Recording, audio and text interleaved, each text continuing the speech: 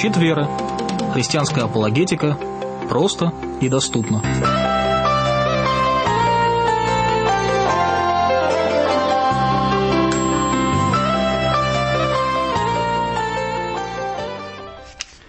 Добрый всем вечер, дорогие друзья, слушатели Трансмирового радио.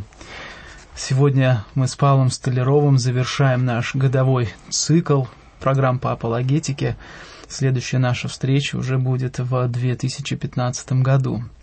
А сегодня мы поговорим с вами в преддверии Рождества о понятии чуда. Очень хочется нам, вот мне и Павлу, передать вам, наверное, трепет от того, что мы с вами читаем в Писании, когда сам Господь Бог пришел в этот мир и в виде младенца, в образе и, в общем-то, и в теле младенца был, потом уже в теле подростка, отрока, потом юноши. И вот это вот таинство, когда в нем обитала вся полнота телесная, божества телесные, и тем не менее он сильно умолил себя, чтобы вот эта небесная слава, она в нем не проявлялась. Но за исключением тех моментов, когда Спаситель сознательно проявлял силу и могущество, творя и показывая Израилю огромные чудеса присутствия Божьего, такие как исцеление, которые тех болезней, которые совершенно не мог исцелить ни врач, ни какой-то другой метод на земле, а болезни, которые только сам Господь Бог мог исцелять. Также его хождение по воде, демонстрация могущества и сил, когда он успокаивал шторм и ветер, и многие другие чудесные проявления силы, которые заставляли людей задаваться одним и тем же вопросом: кто же это такой? И вот об этом мы с вами хотим говорить сегодня, и об этой части Евангелия, и об этой части апологетики мы поговорим во втором нашем разделе после половины часа. А до этого мы с вами, вернее, с Павлом, и, надеюсь, с вами тоже поговорим о теме, что такое чудо, как оно понимается и как оно также выражается, чтобы нам с вами иметь очень хорошее такое апологетическое, библейское представление об этом.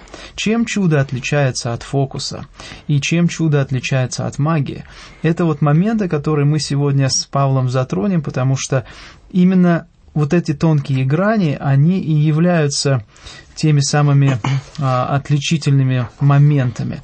И большинство людей, к сожалению, не знающих ценности Евангелия, и, к сожалению, христиане тоже, мы иногда уделяем внимание магическим каким-то силам и магическим каким-то фокусам, думая, что они как-то связаны с явлением Бога. Вот здесь мы хотим быть как апологеты и предупредить, что не все, что кажется чудом, не все, что кажется проявлением силы Бога, на самом деле является силой Бога, потому что у нас есть библейское четкое предупреждение, что сатана дает силу для того, чтобы являлись лжезнамения и лжечудеса, и чтобы обольщать людей, которые не утверждены в истине, с одной стороны, и с другой стороны, показывая, что этими чудесами люди не могут не только спастись. Сам Спаситель сказал, что чудеса не рождают веру. Мы с вами уверены, если мы доверяем Слову самого Господа, что именно вера, то, что дается нам свыше от Господа, соединяет нас с Ним. Не просто умозрительное заключение, что Бог есть, а именно вот это внутреннее откровение, убежденность, связанная, может быть, даже с отсутствием логики, но Господь сказал, что у вас должна быть вера, как у младенцев, как у детей, которые доверяют безгранично на слово и верят в защиту Бога и Отца. Вот об этом мы сейчас будем говорить, и такое небольшое вступление себе позволил. Хочу теперь поздороваться с тобой, Павел. Добрый вечер. Приятно, что мы с тобой сегодня завершаем этот год и говорим об этой замечательной, как мне кажется, теме. И я хочу напомнить вам, дорогие радиослушатели, что телефон наш прямого эфира 5960452, 5960452. Звоните в студию, делитесь своими впечатлениями. Хотелось бы даже услышать от вас, как вы... Были ли вы когда-нибудь участником Божьего чуда?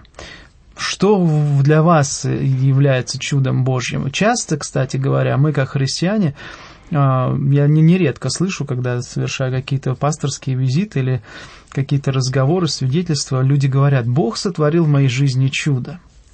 И вот мы хотим поговорить, действительно ли это было действие Бога. Часто люди говорят просто совпадение, стечение обстоятельств. То есть каждый человек будет приписывать неким своим жизненному опыту, жизненным каким-то ситуациям некую характеристику давать. И вот нам, Божьим людям, христианам, верящим в Спасителя Иисуса Христа и находящимся в общении Святого Духа, нам, я думаю, очень свойственно видеть чудеса Божьи и проявлять, в общем-то, церковь, апостол Петр написал, что церковь должна возвещать совершенство призвавшего нас в чудный свой свет. То есть, если мы не видим дел Божьих в нашей жизни, если мы не знаем и не видим движения Бога вокруг нас, то я бы сегодня задал бы вам вопрос, а действительно ли вы в вере? Потому что вера все-таки в Господа, она живая. И вот эта живая вера, она открывает нам глаза, можно сказать, именно на живые действия Божьи, потому что неверующий человек, он не видит Бога, он мертв для Бога, и поэтому он не считает, что Бог вообще действует каким-то образом. Так что, если у вас есть какое-то свидетельство, сделайте это нам как рождественский подарок. С Павлом сегодня в студии, что мы не напрасно здесь трудимся, а все-таки находимся в режиме диалога. 596-04-52, код Санкт-Петербурга 812 и код России 7-8, в зависимости от того, откуда вы будете нам звонить, и рассказывайте нам о своих пониманиях чуда и каких-то свидетельствах о том, что вы или что вам сотворил Господь, и вы сказали, это настоящее чудо. Вот я поделюсь, наверное, с радостью этого года, тем, что в октябре месяце у меня родился малыш очередной, и я каждый день, ни раз, и ни два, и ни три, смотря на него, не только я, не только жена моя, но и брат и сестра его смотрят и говорят, это настоящее чудо. И действительно, смотря на младенца, я вижу, что какая-то совершенная Божья, такая рука, гармония, что-то такое чудесное, потому что жизнь появилась. И чудо великое, которое я воспринимаю, это как раз жизнь, которую Бог дал, и не только физическую, а именно духовная жизнь, которая дала мне возможность сегодня говорить о живом Господе Боге и прославлять Его вместе с вами. Ну что ж, Павел, может быть, и начну с личного. Может быть, ты сейчас тоже, я поделился чудом этого года в моей жизни. Может быть, ты тоже снимешь сейчас шляпу апологета, оденешь панамку человека. Надеюсь, все-таки апологет тоже человек. Да, такой, ты понял мою иронию, да? И потом снова мы переоденемся в серьезные костюмы апологетов. Может быть, мы начнем с такого теплого, душевного вопроса. А что в этом году было чудесного? Какое-то переживание, связанное с Господом Богом. Я так не готовился. Да, когда ты не готовишься, всегда я ставлю тебя в тупик. Хорошо, да. Я тебе в конце этот вопрос задам. Да нет, я могу, конечно, ответить, потому что в любом случае для жизни верующего человека чудом является то, что мы с каждым годом, с каждым часом, с каждой минутой чувствуем, видим, ощущаем Бога ближе к нам, ближе с нами, буквально ощущаем Его присутствие не только в жизни, но в нас самих. И это ощущение близости Бога, Его явление, наверное, это то, что в последнее время особенно четко сопровождает меня, потому что в стране происходит очень много всяких разных катаклизмов, потому что действительно существуют определенные трудности и у нас в жизни, как просто чисто житейские, так и со здоровьем. И я, к сожалению, не могу похвастаться, что у меня тоже родился ребенок, так бы я бы с удовольствием присоединился бы, тоже со своим чудом. Но могу сказать, что действительно Господь всемилостив, Господь укреплял меня в этом году, Господь давал силы для того, чтобы покаяться, встать и подняться, когда я падал, для того, чтобы набраться сил, когда я отчаивался, для того, чтобы не идти на поводу у мира, когда казалось, что все против исповеди христианской идет и так далее. вот эта постоянная жизнь с Богом, вот эта постоянная борьба с миром, которая происходит в сердце человека, ее трудно выиграть и практически невозможно выиграть самостоятельными силами. Поэтому для меня то, что я со Христом, то, что я с верой, это для меня и есть первое и главное чудо, свидетельство, на которое я уповаю. И, может быть, оно выглядит таким достаточно тривиальным, то есть у меня нет какого-то, я не знаю, суперявления или там какого-то особого откровения именно для этого года, но могу так сказать, что я благодарен Богу, что мне кажется, что моя вера стала еще крепче, еще сильнее в течение этого года, несмотря на те переживания, которые этот год принес. И вместе с тем Господь дает надежду на то, что будущее, которое нам предстоит, зависит не только от нас, не только от людей, которые нас любят или даже не любят, но в первую очередь зависит от самого Господа, который творит эту историю. И поэтому для верующего человека иметь эту надежду – это огромное чудо, потому что действительно, имея эту надежду и имея понимание о воле Божьей в этом мире, мы совершенно иначе оцениваем происходящее вокруг нас, совершенно иначе понимаем, что вокруг нас происходит. И да, мы сейчас видим как бы сквозь тусклое стекло гадательно, мы еще многое чего не понимаем, но потом мы знаем, что все поймем, подобно как вот увидим все лицом к лицу. И вот это ощущение того, что мы приближаемся к истине, того, что мы укрепляемся в истине, и действительно истина делает нас свободными, это вдохновляет. Вот. И на следующий год я смотрю с большой надеждой, да, у нас есть большие планы, и надеюсь, что Господь благословит их, опять же, если это будет по воле Его, потому что есть наши планы, есть воля Божья, и, конечно, хотелось бы, чтобы не наша воля была, но Его, и чтобы наша воля действовала не вопреки Его планам в отношении нашей жизни. Вот, наверное, вот такое мое чудо, может быть, оно не совсем яркое, но для меня это то, что укрепляет и созидает мою веру. Отлично, то есть ты завершил так вот немножко интересно, ты сказал, это то, что укрепляет и созидает веру, хотя, в общем-то, чудо, по идее, с точки зрения апологетики, не должно укреплять веру. Так это или нет? Это интересный теперь переходим вопрос. К чуду. Да, теперь переходим, одеваем панаму или шляпу апологета, да? Теперь действительно нам нужно перейти к весьма сложному вопросу. Я постараюсь говорить четко, я даже кое-что, какие-то пункты себе записал, дорогие радиослушатели.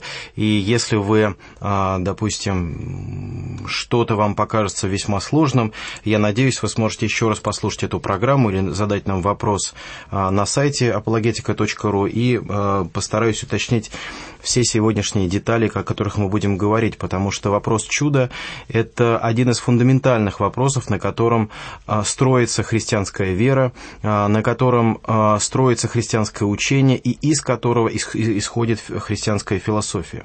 Казалось бы, чудо не может быть окончательным подтверждением истинности. Да, и это многократно мы подтверждали в своих программах, в своих передачах, мы говорили о том, что чудо само по себе, то есть нечто необычное, вот в такой интерпретации чуда, то есть что-то такое вот по типу фокуса, вот это само по себе не может быть свидетельством истины, потому что не отвечает очень важным, очень серьезным критериям. И критерии для подтверждения истины у чуда существуют. Какие это критерии? Во-первых, чудеса связаны с провозглашением истины. То есть, когда происходит просто сам по себе фокус, просто какое-то интересное явление, человеку что-то привиделось, почудилось, я не знаю, что-то такое необычное произошло с ним, я не знаю, он не упал, когда должен был упасть, или, например, он выздоровел, когда должен был еще сильнее разболеться. Это немножко другое понятие чуда, это просто необычное явление, и оно никак не связано с провозглашением истины. Итак, в первую очередь, библейские чудеса связаны с провозглашением истины. Допустим, вспомните чудеса Христа, когда, например, это было связано с воскрешением Лазаря. Ведь это было совершенно четко связано с воскрешением... Это чудо было свидетельством божественности Иисуса Христа. То, что Он не просто может прощать грехи, не просто может исцелять, но может даже воскресать мертвых. То есть, и более того, это было подтверждение ветхозаветных пророчеств о том, что Мессия придет с Божьей силой и будет свидетельствовать не только словами, но и делами о Божьей силе. Второй момент. Чудеса, которые являются истинными, они подлинно сверхъестественные. То есть они не являются каким-то отступлением от общих правил или, например, просто каким-то не совсем обычным явлением. Когда мы читаем историю Моисея, что он перешел воды Черного моря буквально по дну, и волны расступились, это действительно чудо. В разных популярных программах пытаются описать это явление с помощью нагонной волны, с помощью каких-то там землетрясений встречных, которые там как-то смогли это все сделать, все что угодно. То есть люди пытаются вывести из вот этого события некое естественное событие, но чудо таковым не является. Оно действительно сверхъестественное. Вот ты уже упоминал, например, хождение по воде – это действительно сверхъестественное явление. Чудо является, по сути своей, уникальным. То есть, если чудеса повторяются многократно и никак не связаны с истиной, и практически не являются свидетельством сверхъестественности, извините, но, то есть они как бы превращаются в некие такие рядовые фокусы, конечно же, это не чудо.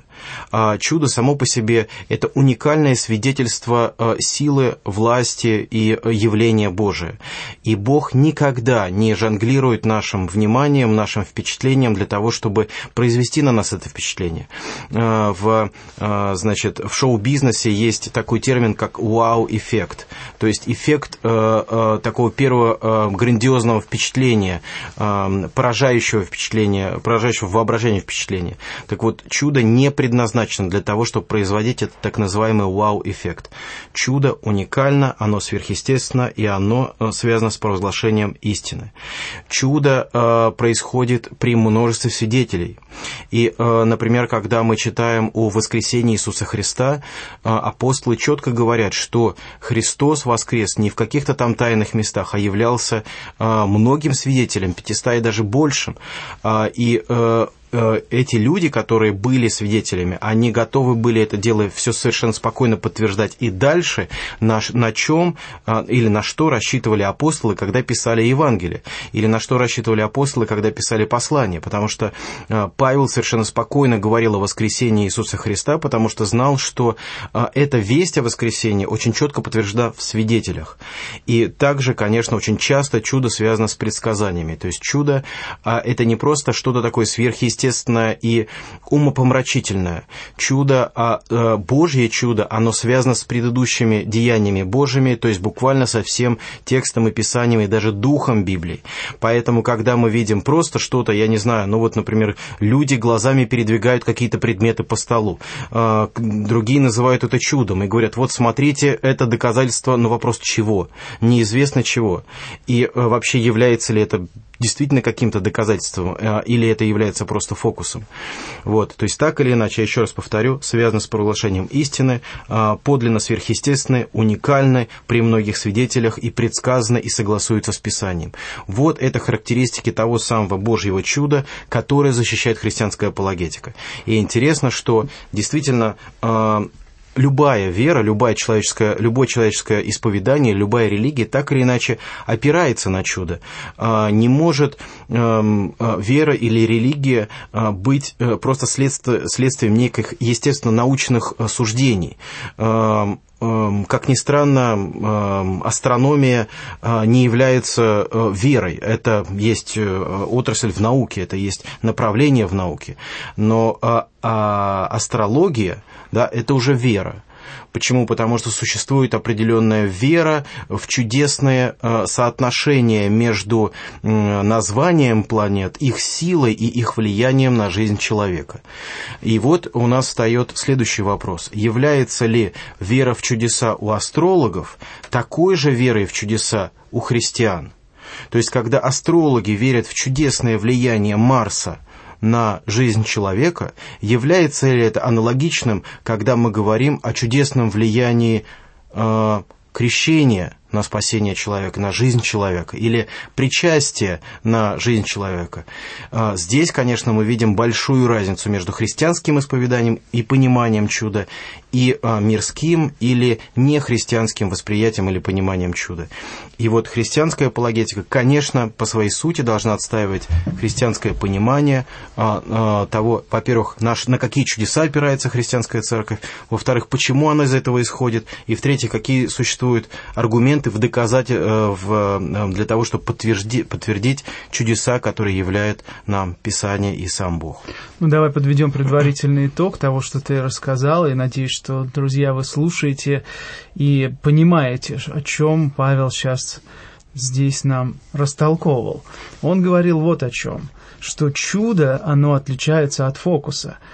Потому что сейчас очень популярно. В общем-то, фокусники всегда были, и чародеи всегда были в почете у простого народа. Им нравятся людям вот эти шоу сверхъестественные. Сейчас, даже если вы обратите внимание, на некоторых каналах это снова стали популяризировать и каким-то образом разжигать вот этот эффект, когда человек пораженный застывает от того, что он видит фокусника, скажем, парящим над толпой или какие-то другие совершенно удивительные на первый взгляд вещи.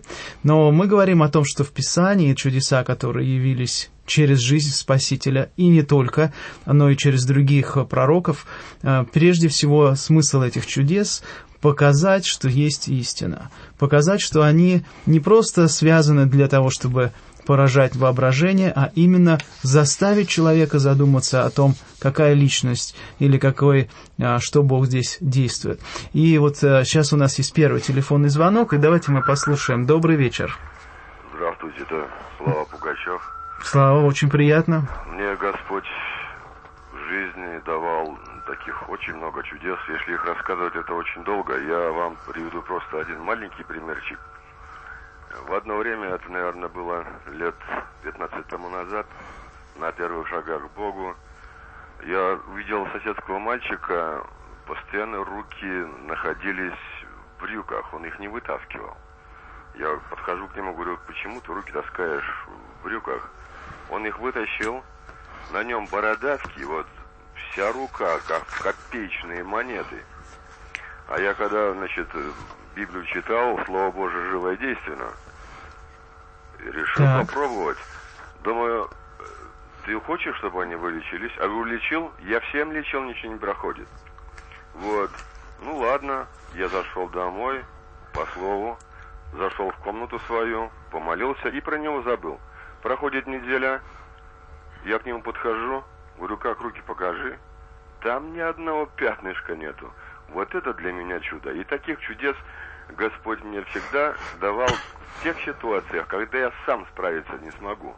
Иногда приходится просить молитве такие вещи, вот, что потом время происходит, я сам это все могу решить. Много я могу рассказывать таких безвыходных положений. Так он красиво так делал, аж даже после такой ситуации даже мне слеза пробивалась в глазах. Вот для меня, я считаю, что горы я не передвигал, но вот это для меня, считаю я, это чудо. Спасибо огромное за такой прекрасный рассказ о чуде исцеления. И от какого региона вы звоните? Из какого региона? Мордовия. Из Мордовии. Ну что, нас, значит, слышно в интернете, скорее всего, да?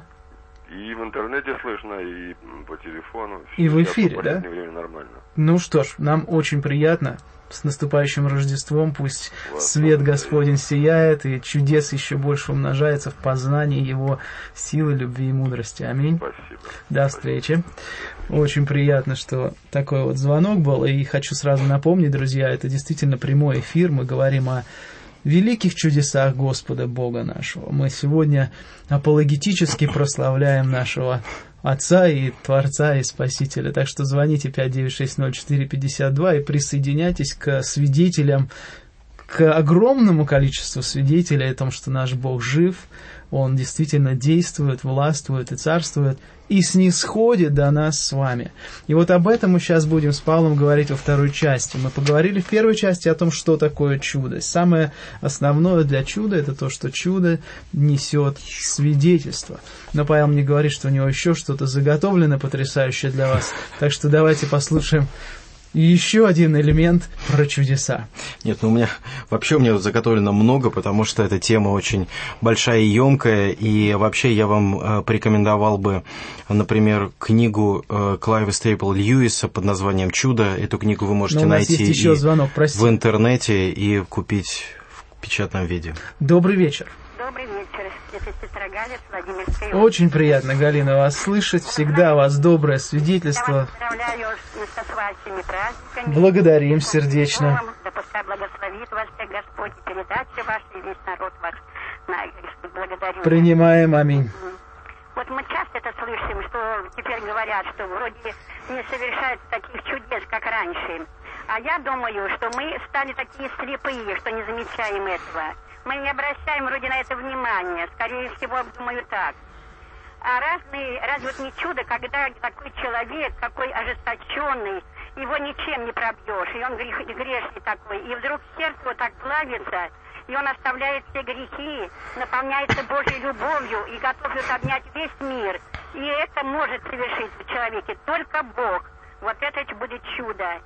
Поэтому я сейчас слышу много передач. Сколько наркоманов, сколько воров, убийц каются по вашим передачам, по вашим по радио. Приходят сколько Господу, больные исцеляются. Мы слышим это все. Разве это не чудо? И множество милости совершает Господь в нашей жизни. Их не счесть. Ими этой милости полна наша земля. Да и все, что есть во всей нашей вселенной, и законы все, которые существуют, это дело рук Его святых Господа. Это действительно Его милость. Мы должны славить Его, благодарить, не сходить с колен. Аминь. Аминь. Аллилуйя. Вы бы видели сейчас все наши три головы, Павел, Андрей и моя, мы киваем очень активно. Спасибо огромное, с наступающими праздниками. Вдохновит вас Господь. Благослови вас Господь. Не умолкайте, говорите, пока время. Аминь. Как пришла свобода, так она скоро и закроется. Аллилуйя. Дорожите. Из ничтожного драгоценного извлекайте. Говорите народу. Спасибо большое. Спасибо. Мы это и делаем во славу Господа и вдохновляя церковь. 5960452, у Павла есть что нам сказать. Павел, какое ты слово поведаешь нам о чуде? Я бы, например, хотел поговорить о этих классических возражениях против существования чудес.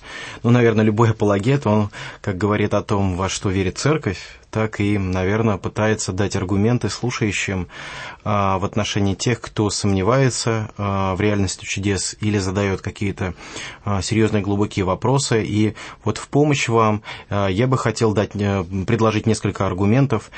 Конечно, этот вопрос о чудесах очень большой, очень серьезный. Очень много христианских мыслителей и богословов рассматривали этот вопрос. И потратьте обязательно время, найдите литературу, ее много, очень хорошей. И займитесь этим вопросом, потому что вопрос христианского чуда, например, чудо сотворения мира, чудо творения человека, вот ты сегодня говорил о чуде рождения человека, чудо жизни, это действительно то, что ни наука, ни современное человечество никак не может объяснить. Мы видим, как человек живет, но мы не понимаем, как возникает жизнь и как жизнь уходит.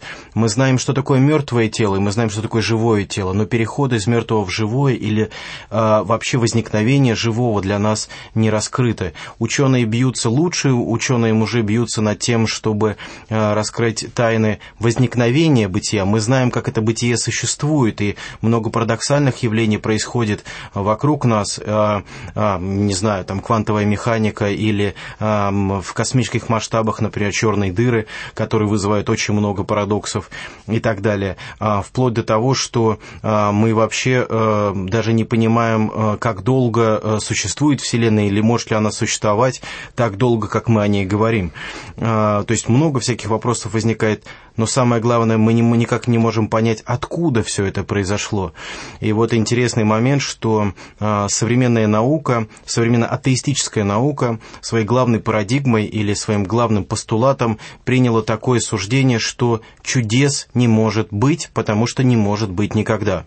А если чудес не может быть, значит, творения быть не может. А если нет творения, то, значит, нужно найти происхождение Вселенной из самой себя. Но сама же наука и философия говорит о том, что происхождение из самого себя ничего не происходит. Сами по себе вещи не зарождаются, сама по себе Вселенная не возникает. И здесь у нас появляется такая серьезная проблема, что люди, которые отрицают существование чудес, изначально они должны отрицать существование Бога и, в принципе, какое-либо сверхъестественное явление. И это получается, в логике называется это рассуждение по кругу. То есть, когда мы отрицаем уже, то есть в своем утверждении мы уже закладываем вывод. То есть мы говорим, например, что чудо не может быть никогда, потому что такого не может происходить. Мы видим, что это, вот по-русски говорят, масло, масляное маслом, да, или тавтология. В данном случае это утверждение, оно не имеет никакой связи с реальным существованием, и, к сожалению, оно, как видно, и парадоксально, и противонаучно. Еще один такой момент. Смотрите, можем ли мы утверждать, что чего-то не существует? Допустим, я прихожу к вам и говорю, что мюмзики есть. Вы говорите, ну как же, я же знаю, что мюмзиков нет. Конечно, это такой шуточный пример. Так вот, в этом положении, когда я говорю, что мюмзики есть, а вы говорите, что мюмзиков не может существовать, к сожалению, для вас я нахожусь в более выигрышной ситуации. Потому что всегда гораздо проще доказывать то, что существует, чем доказывать того, что не существует. Почему? Потому что, чтобы доказать, что чудес не существует, необходимо провести очень четкое, кропотливое доказательство того, что все, что было, и все, что есть, никогда не изменяется, существует, действует только по одним и тем же законам и никогда не выходит за границы этих законов и своего существования. Более того, вся эта система, она действует во всей Вселенной. Вопрос, кто может утверждать только такие вещи? Только сам Бог, потому что только Бог наделен всеведением и всезнанием. А если человек знает только какую-то часть Вселенной или мироздания, или свойств тех законов, которые он открыл, как он может тогда утверждать относительно всех остальных свойств, которые он еще не открыл? И поэтому, когда люди говорят о том, что чудес не может быть, потому что не может быть никогда, это не научное утверждение. Все-таки это более философское утверждение. И в этом плане я бы вам порекомендовал почитать из энциклопедии христианской апологетики. Там есть несколько замечательных глав, посвященных вопросу о чуде. Норман Гайслер очень хорошо об этом говорит. И классический пример, с кем он как бы вот спорит по этой теме, это, конечно, Дэвид Юм, известный шотландский скептик XVIII века, который, наверное, одним из лучших сформулировал вот эти все аргументы против существования чудес. Еще один такой важный момент. Люди говорят о том, что чудеса противоречат законам, которые нас окружают. А если они противоречат законам, которые нас окружают, значит, они не могут существовать. Достаточно простой ответ мы можем, или вопрос им встречный можем задать, сказать, что знаете ли вы все законы, которые нас окружают? Или знаете ли вы все нюансы, все исключения тех законов, которые нас окружают? Более того, как мы знаем, например, я не знаю, по кулинарии или по медицине существуют отдельные ингредиенты, которые могут, например, быть для нас кислыми или щелочными, например, сода и уксус. Но если мы их смешиваем, то у нас получается уже другое вещество.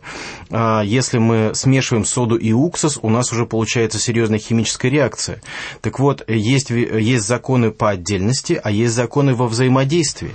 И здесь тоже такой нюанс. Знают ли люди, как не только сами законы, но как эти законы взаимодействуют? И, конечно, когда Господь, сотворивший этот мир, производит некое чудо, перед нами стоит вопрос: чудо – это сопротивление существующим законам или исключение из этих законов, которые Бог знает и использует для того, чтобы доказать свое бытие? Еще один аргумент, они говорят, что мудрый человек опирается на свидетельство. То есть верить в чудеса – это не мудро, это только люди наивные верят в чудесам, потому что они опираются на какие-то басни, на какие-то фокусы, на какие-то странные рассказы. Действительно, это так. То есть, действительно, если человек опирается на какие-то странные, непроверенные факты, то мы говорим о том, что это легковерный человек или он верит в какие-то фантастические вещи. Но свидетельство само по себе не ограничивается нашими эмпирическими, то есть данными нам в опыте знаниями. Дело в том, что, например, мы говорим о совести, но никто не видел совесть. Да? Опять же, мы говорим о том, что медицина оберегает здоровье и жизнь человека. Но что такое здоровье и жизнь человека? Никто не может взвесить количество здоровья или понять, что такое жизнь человека. Даже самые прекрасные врачи, они говорят о том, что все-таки это тайна. То есть мы понимаем, что в мире существует нечто за пределами нашего прямого опыта, и поэтому мы должны опираться не просто на то, что мы можем ощутить нашими пальцами, увидеть глазами или понять через какие-то приборы, но мы должны с помощью нашего анализа, с помощью того, что Господь дает нам умение и рассуждение оценивать происходящее вокруг нас, некоторым образом суммировать и то, что нам дается в эмпирическом виде, то есть в неких ощущениях, и то, что мы постигаем через умственный анализ, через философию, через осмысление. И еще один особый опыт, который есть у христиан, это духовный опыт, когда Господь открывает человеку некие понимания духовных истин. И очень часто бывает, что верующие люди достаточно хорошо или легко распознают ложные чудеса и отличают их от истинных, когда они не идут за какими-то самоназванными пророками или фокусниками, которые их пытаются увлечь. Я вот здесь хочу тебя прервать и сказать, что, во-первых, это очень здорово, что у нас, у верующих людей, есть способности, которые нам дал Бог, да, сверхъестественные способности понимать, что мир не двухгранен и не трехгранен, но этот мир действительно обладает еще и духовным аспектом, о котором человек неверующий просто не имеет никакого представления. И я думаю, что вот в этом как раз, когда мы говорим о чудесах, мы понимаем, что в естественном мире действительно все подчинено законам, и все повторяется, и что-то, что похоже на чудо в естественном мире, может прийти только из духовного. И об этом как раз Писание, мне кажется, утверждает, что сатана имеет власть и силу, да, давать какие-то чудеса, но сатана тоже духовное существо. И сам Господь Бог являет свое присутствие через чудеса. То есть чудеса, так или иначе, они приходят в наш материальный мир исключительно для того, чтобы выявить, что есть другие силы, отличные от физических, отличные от химических и отличные от той биологической жизни, которую мы с вами, друзья, знаем. Поэтому христиане находятся, мне кажется, в большем преимуществе, чем люди, которые только порабощены вещественным началом. Да, потому что Господь объясняет не просто само существование, например, нашей жизни или человека, как существа, как личности. Он говорит о том, что у человека существует цель и значение, у человека существует ценность. Просто стал бы Господь умирать за человека, если бы человек не имел никакой ценности в глазах Бога? Я думаю, ответ очевиден. А то, что сам Господь пришел и пострадал за человека, опять же мы понимаем, какую ценность мы имеем в глазах Божьих, и Господь не бросает свое творение. И чудо явления Христа в этот мир, чудо Его прихода в этот мир, чудо того, что сам Господь стал слабым ребенком, ребенком, пришел не во дворец, а родился в хлеву, по преданию родился в пещере, то есть в месте, удаленном от всех людей, неказистом, неизвестном никому, и только пастухи и волхвы так или иначе смогли понять, смогли найти и принести дары, вославить Спасителя. То есть все, что окружает явление Господа, как Он приходит в этот мир, буквально Он как бы приходит не в торжестве фанфар и труб как бы для всех в этом мире, а приходит очень индивидуально, очень интимно, вот в конкретную пещеру, в конкретной душе. И когда мы вспоминаем то, как Господь пришел к нам, как Он родился у нас, ну, как Он родил нашу душу, так сказать, душу христианку, когда Он возродил, наверное, это есть какой-то синоним или аналог Рождества, которое произошло около 2000 лет тому назад. И действительно, вот это чудо личного общения, когда мы, встречаясь с Богом в своем сердце, вдруг воспринимаем Его как действительно своего Бога. И когда вот для меня, например, как для верующего человека, и исследующего разные религии, я вот вижу, например, в восточных религиях Господь, Бог там очень часто представляется в таких высоких торжественных формах, порой ужасающих, страшных, но всегда очень сильных, могущественных. Конечно, есть и человеческие образы и формы, вот, но чаще Он не имеет такого личного, интимного вида, как вот Христос пришел даже в виде ребенка. Хотя, конечно, например, там кришнаиты могут говорить, да, вот Кришна тоже родился на земле в виде ребенка или еще что-то, но там уже другие аналогии, это уже на другую передачу. Вот, и все равно как бы высшая ценность божества на Востоке — это то, что это могущественный Бог, Он ужасает, поражает воображение, Он просто перемешивает все чувства. Но вспомните, как Господь явился Моисею, вспомните, как Господь являлся пророком в тихом дуновении ветра, как сам Господь пришел и стал ребенком. И вот эта близость к человеку, вот эта интимность явления в мир, так же, как и в нашу душу, делает нашу веру сугубо индивидуальным.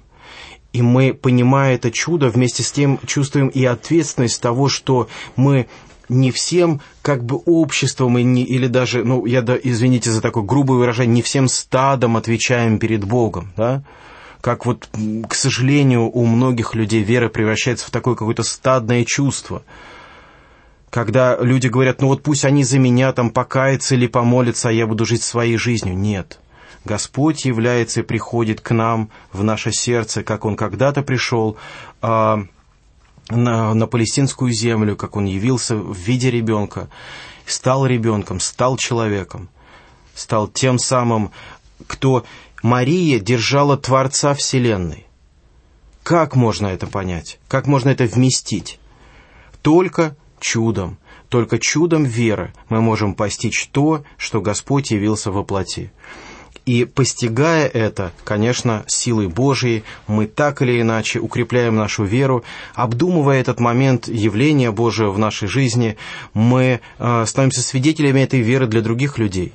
И вот это вот как красивый, красивый танец, хоровод или калейдоскоп закручивает нас, увлекает нас. И чтение Писания, чтение вот этой истории рождественской, когда даже пастухи удивились, они не могли в это понятие поверить, когда волхвы, ученые-мужи, они не могли это постичь, но они также и не могли сопротивляться свидетельствам, которые были у них. И поэтому они преклонили колени,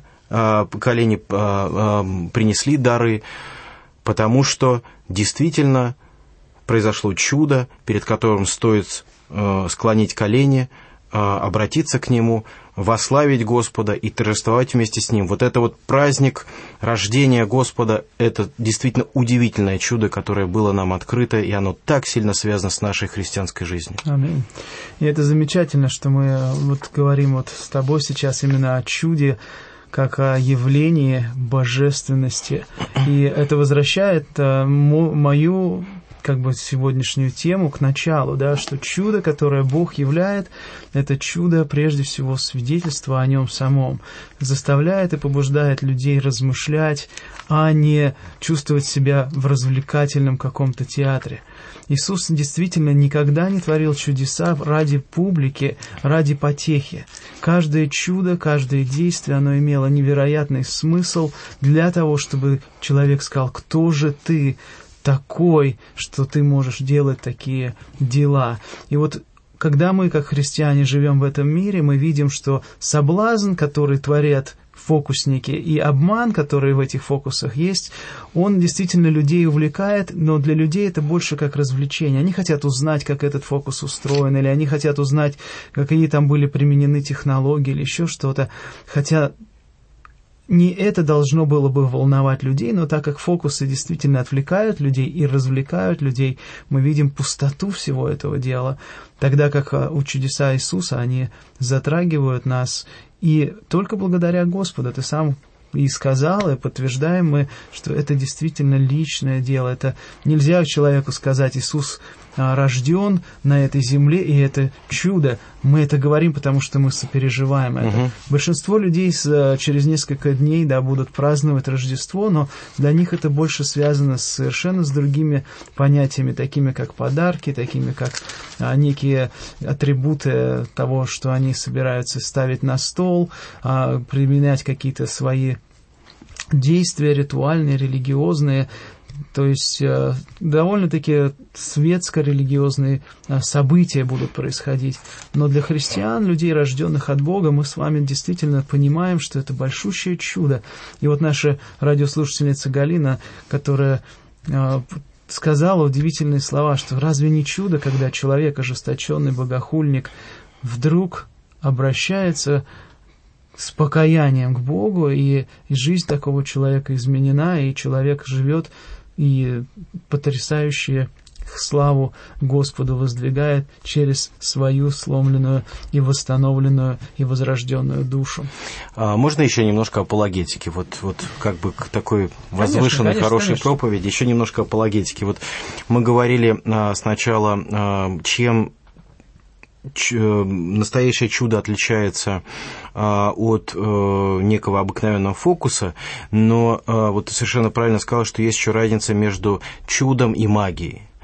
Вообще вопрос магии – это очень серьезный вопрос, который затрагивал мысли и головы многих серьезных мужей, которые исследуют разные религии. И вообще вопросам изучения религии и магии посвящено очень много, как светских нехристианских работ, так даже и христианских. И вообще вопрос магии или магизма, то есть когда некие сверхъестественные силы поставлены на служение человека, человеком же поставлены эти силы, это очень серьезный вопрос, потому что он затрагивает общение с такими духами или такими силами, в отношении которых Господь ставит совершенно четкие запреты. Но люди иногда, даже порой или чаще любят баловаться именно с ними.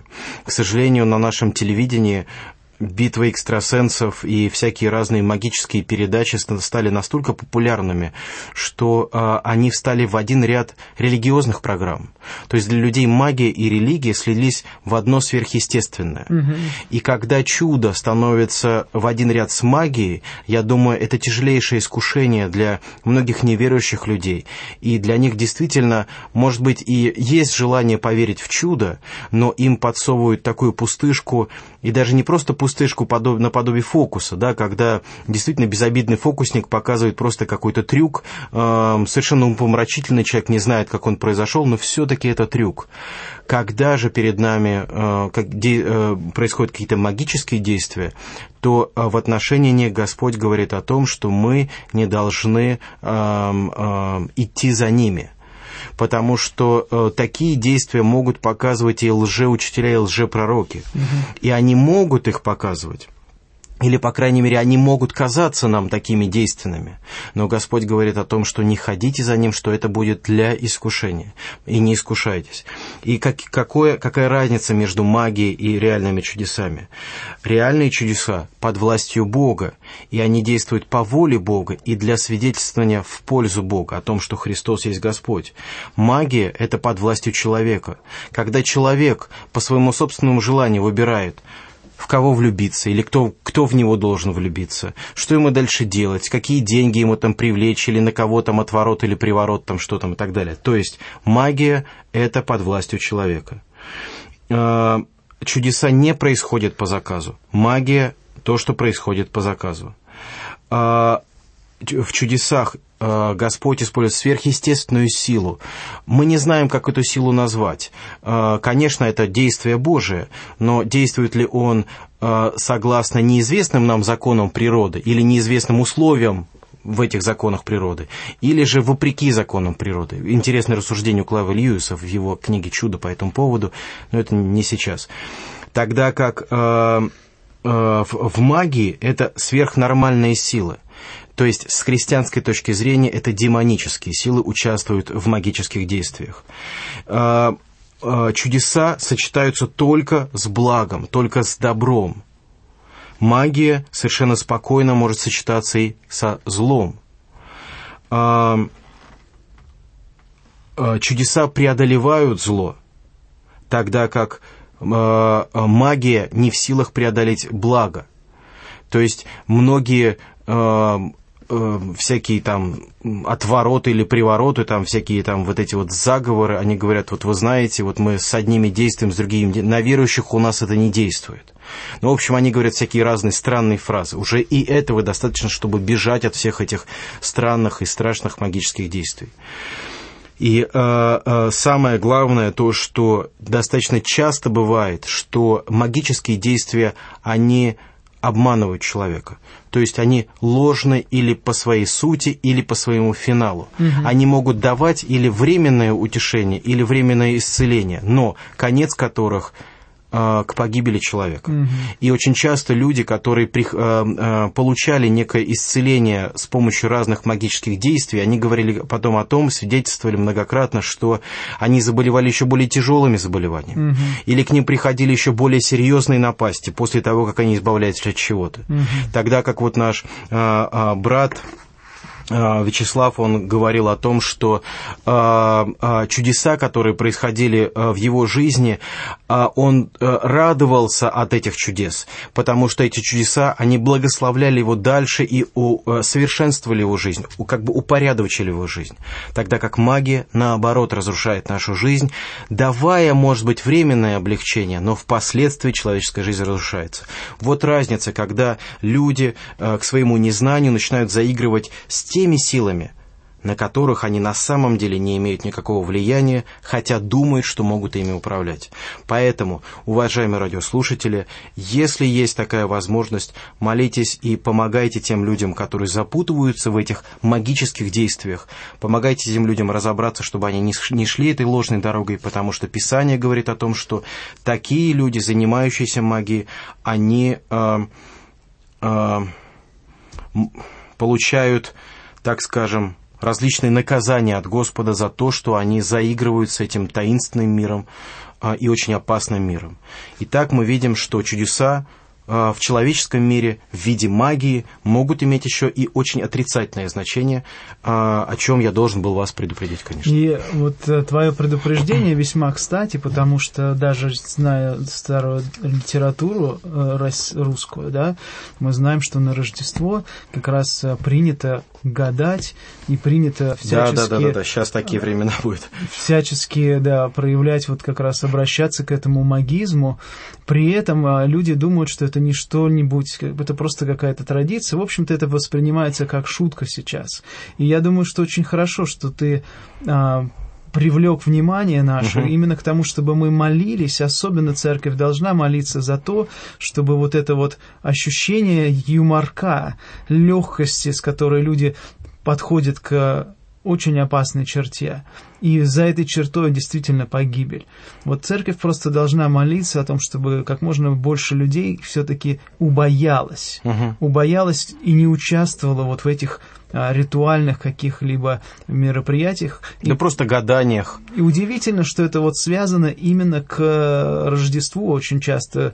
Потому что тайна, понимаешь? Да, потому что людям... Церковь говорит о тайне. Писание говорит о тайне явления Бога в мире. И люди, не знающие этой тайны, они по-своему интерпретируют значение этой тайны. Говорят, ах, это тайна. Значит, наверное, в эту ночь что-то такое таинственное происходит. Но только то, что мы понимаем. Не то, что церковь говорит, это все церковники напридумали какое-то рождение Христа. А вот духи начинают нам повиноваться и говорить нам, за кого я выйду замуж, кто у меня будет суженый, какая у меня будет дальнейшая жизнь.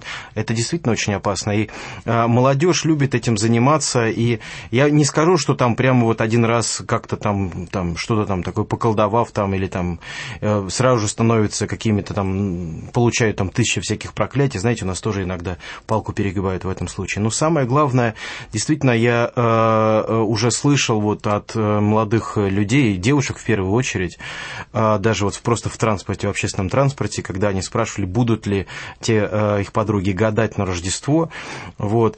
Это действительно магическое мышление, которое приходит в нашу жизнь. Вот как мы говорили об эзотерическом мышлении, о мышлении новой эры, которое искажает представление о Боге, о Христе, о спасении, также и магическое мышление искажает представление человека о силе Божьей, о духовном мире и о том, что такое действительно настоящее Божье чудо. И, к сожалению, вот сатана, придя в этот мир, Иисус сказал, он пришел украсть, убить и погубить, и у душ неокрепших, у молодых, которые участвуют, может быть, в шутку в этих ритуалах, воруется само вот это, можно сказать, такое чистое отношение к чуду. Потому что, в принципе, душа каждого ребенка, она настроена на чудо. Я вот смотрю на своих детей, и я вижу, что для них реально вот вера в чудеса — это очень по-детски. И это очень чистое и хорошее такое основание. И сатана приходит и начинает эти души воровать, давая им вот эти ложные какие-то устремленности, установки, и путая их неокрепший разум именно с тем, что гадание, оказывается, тоже путь к чудесам или к открытию тайн. И все, и, к сожалению, комиксная культура тоже на этом построена, и мультяшная культура на этом построена, и фильмы на этом построены, именно чтобы просто человека, к сожалению, отвлечь от сути чуда. А суть чуда давай завершим. Вот у нас остается несколько минут, мы просто поговорим еще раз о том, что же такое суть самого чуда. Чудо — это любое явление, отмеченное в Писании, порожденное сверхъестественной причиной. И в Библии чудо служит исключительно для подтверждения того, что сказано Богом. То есть это не фокусы, это не какие-то магические действия, а это сверхъестественные явления, которые связаны с провозглашением Божьей истины, утверждением Божьей истины и Божьей силы здесь на земле, для того, чтобы как можно больше людей покаялось и обратилось к вере. Но вот здесь это важный вопрос и важный вот момент, потому что, опять же, Иисус сказал, что чудеса не рождают веру. И тем не менее, Бог использует чудеса, чтобы... Так же, как знание не рождает веру, так же, как убеждение не рождает веру. Но все это вместе, когда люди говорят, мне недостаточно свидетельств. На что я могу сказать? Если вы целостный человек, используйте свой разум, свои чувства, свою совесть, свои какие-то логические или метафизические познания. И в конечном итоге Бог явится вам во всей полноте, потому что Он действительно близок к нам. Творец мира, Он не в мире живет, Он не на какой-то горе Олимп восседает, а Он так близко к нам, как близка наша самая, воротная вена, которая вот проходит вот здесь, вот в нашем горле, к нашей жизни, к нашему сердцу подходит. Поэтому близость Господа ощущается буквально всем, что у нас есть. И, конечно, одно только не является последним доказательством, но все вместе – это прекрасная картина. И в заключение я снова остановлюсь на той мысли, что хотя чудеса не призваны к тому, чтобы рождать истинную веру, но чудеса используются Господом, чтобы, опять же, человек задумался над властью и силой Слова Божьего. Потому что если мы, читая Писание, и буквально каждая вторая страница описывает какое-нибудь чудо, мы с вами должны остановиться и сопоставить эти чудеса с теми обетованиями, которые даны самим Богом. Потому что пророк Исаия говорил, что приход Мессии будет сопровождаться конкретными чудесами исцеления. И пророки другие говорили о том, что приход Мессии будет сопровождаться конкретными действиями воскресения мертвых. То есть все, что сделал Иисус, соответствовало именно Слову Господа Бога. И когда сегодня мы с вами уповаем на Бога и на Его чудеса, мы должны уповать на Его живое и действенное Слово, в чем я, конечно, надеюсь, мы все укрепляемся, и пусть Господь открывается нам чудесным образом. Храни вас Господь в эти предрождественские дни, укрепляйтесь Духом Его в молитве, в радости и проповедуйте о мире Господнем всем вокруг вас. Шалом, до свидания. Храни вас Господь.